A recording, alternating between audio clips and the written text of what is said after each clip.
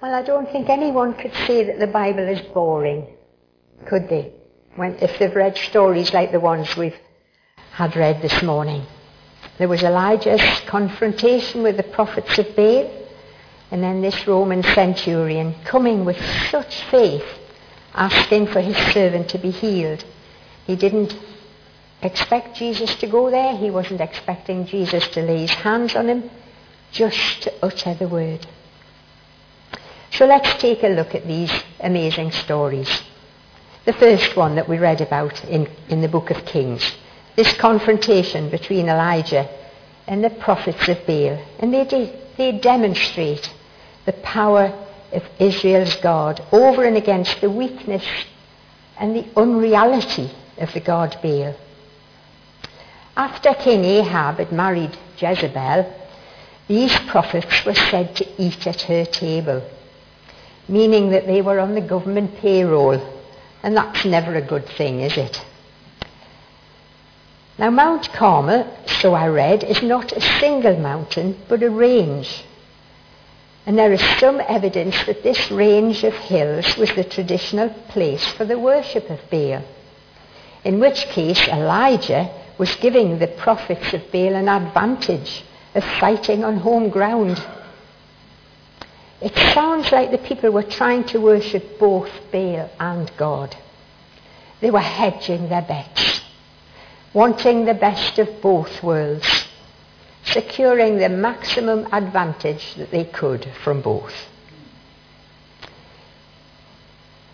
Baal was a weather god, a god of the valleys, a god of the harvest, whereas Yahweh was a god of the hills, the god of Sinai, not the valleys. So you can see how they wanted the best of both.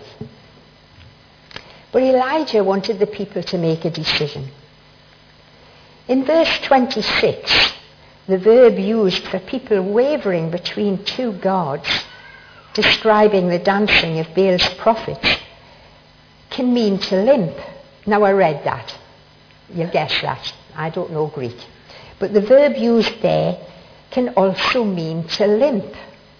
The point of this double meaning is that Elijah is telling the people that their attempt to having the best of both worlds was actually crippling them.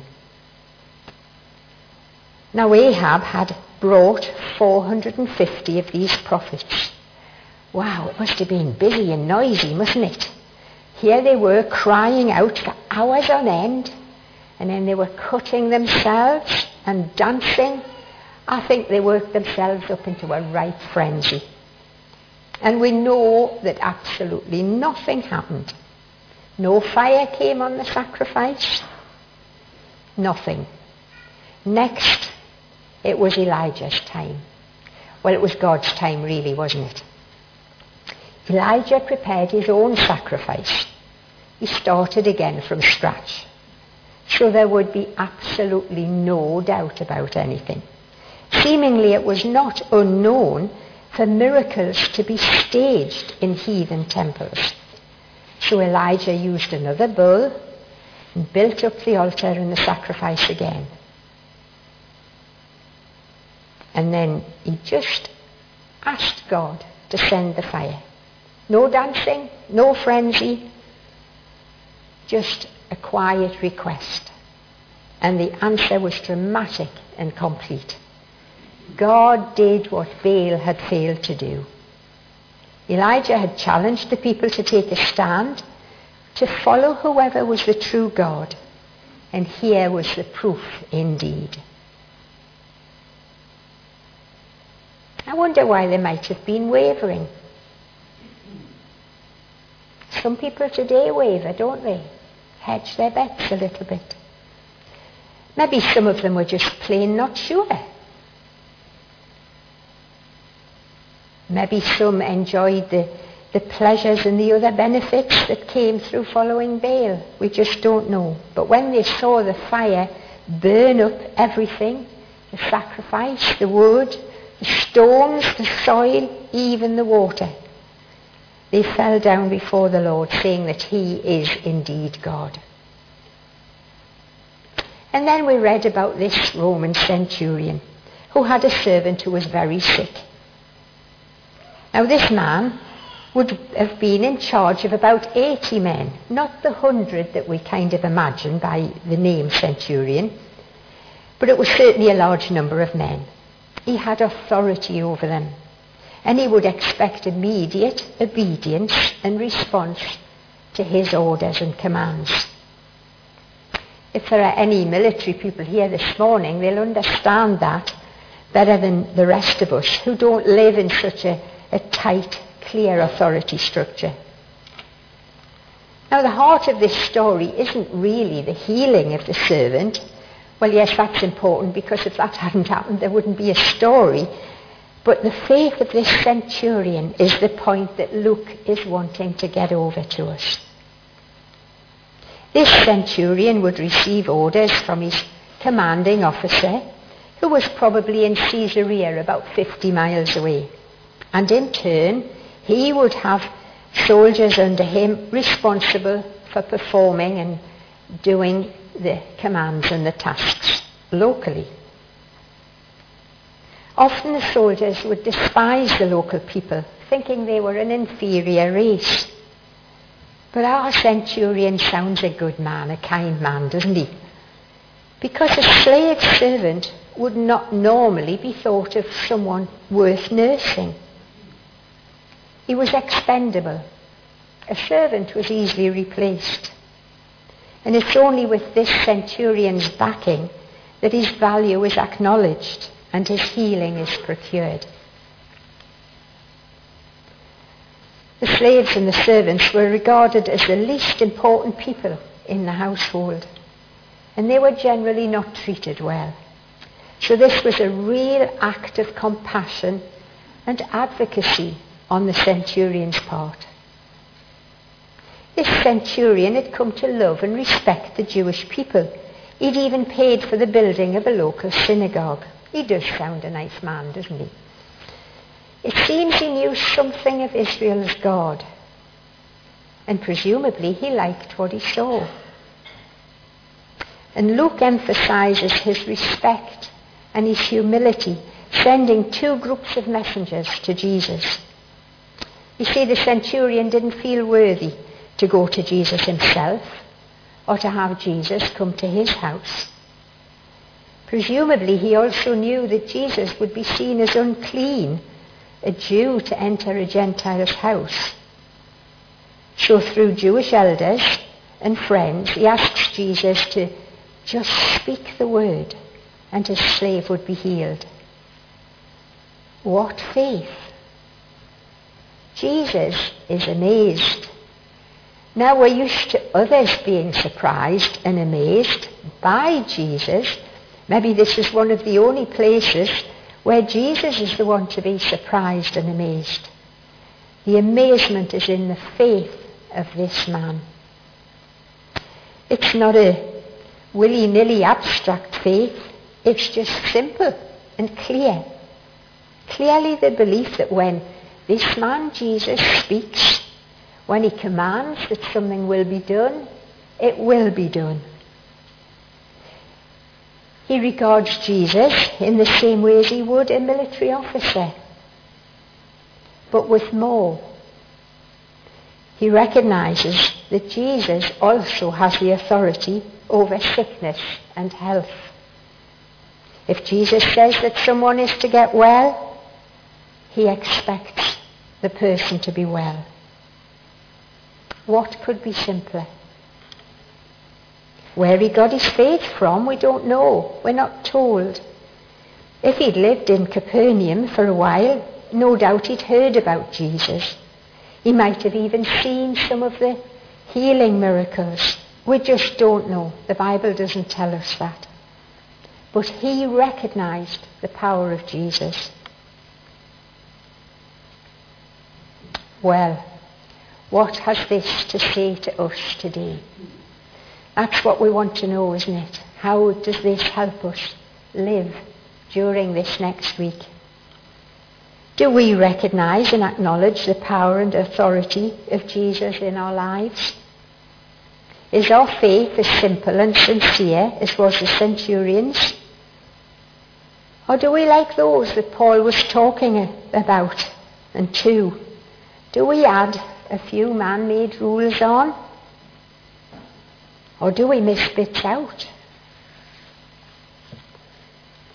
Paul was concerned that nothing got in the way of the simple truth of the gospel, that the only way to have eternal life, and that doesn't just mean eternal life once we've left this world. It means that wonderful life that we can have here and now. This life is through faith in Jesus and accepting what he's done for us. There's absolutely nothing else needed. If we add to that, then we are twisting the truth, and that's much harder to spot, isn't it, than an outright lie. If someone just twists something, it's not so easy to ferret out. And that's what these people were doing. They were twisting the truth, denying that Jesus' work on the cross was sufficient for salvation. In the very beginning, God created us in his image to be like Jesus. But we decided to go our own way. We thought we knew best. And God knew this was happening. We didn't surprise him. Fortunately, he had a plan. The plan was to come in Jesus, to forgive us, to put us back together again, to make us whole again, to give us back the freedom that we've been singing about, and we're going to sing about at the end of the service. That's what Jesus did on the cross. He forgave our sin, but he did more than that. He began the process of putting us back together again, just the way he intended us to be in the beginning. He wants us in a close relationship with himself, calling him Father, Daddy even. That's how close he wants us. Coming to ask him for all that we need. When we need forgiveness or healing or strength, just everything that we need. Just like Elijah and the centurion did. And then, having been given all that we need, to go on to be like Jesus to other people, telling the good news and doing what Jesus was doing. Sometimes I think that's the bit that we miss out. Doing what Jesus was doing. Now that might sound a bit presumptuous. It sounds a bit scary too, I know. But these are Jesus' words in John's Gospel in the 14th chapter, verse 12. He says that if we believe, this is what we will do. He's given us his name to use, and Father has given us Holy Spirit. And he's given us gifts in order that we can do these things. He gives these gifts for everyone, not just the person that he gives the gift to. The gifts are for everyone. Paul tells us, doesn't he, that we're to be like a body with many parts and how they're all needed. And each one is needed in God's kingdom. No gift is better. No gift is more special than another one. They are all needed for the good of all of us. So some are given gifts of healing. Some the gift of prophecy. And that can just mean encouraging someone with some words, encouraging words. It might mean a Bible verse. It might just be an impression of something that we feel. He gives spiritual gifts to us all. Have we got a gift that we've left unwrapped, tucked away somewhere? Tucked away out of sight that we're not using? So back to our questions. Is our faith true and simple? Do we recognize the power and authority of our amazing God? We've sung this morning in that lovely song. We have that power within us too. We really have. So do we recognize this power and authority? Elijah did, and his motives were good. He wanted the people to see and know the one true God. He demonstrated God's power by calling down fire on that sacrifice. And the centurion wanted his servant to be well. And he knew just who to go to, didn't he? And Jesus demonstrated his power using the centurion's faith. Faith that his word would be enough. And you know, this must have made a huge impact in the centurion's household. Perhaps many came to know God because of this. And we can also demonstrate God's power because we are co-heirs with Christ, having been given Holy Spirit. We need to stay very close. Listen to the Holy Spirit. Follow where he's working and leading us. And you know, all that the Lord asks of us is to have faith and to be willing to be used in his kingdom, to use the gifts that he's given us, to let him be God and show his power and authority through us. We don't need to concern ourselves with being able. We just have to be willing. He will equip and enable us to tell and to show others by our words and by our actions of his amazing love for people everywhere, and how precious everyone is to him, and of his desire to have this close relationship with them, to heal them, to forgive them, to restore them to the people that he intended them to be right from the very beginning. If we do that way we will be bringing a little bit of heaven to earth. And isn't that what we pray for every time we say the Lord's Prayer? That his kingdom will come and his will be done on earth just like it is in heaven. Let's pray.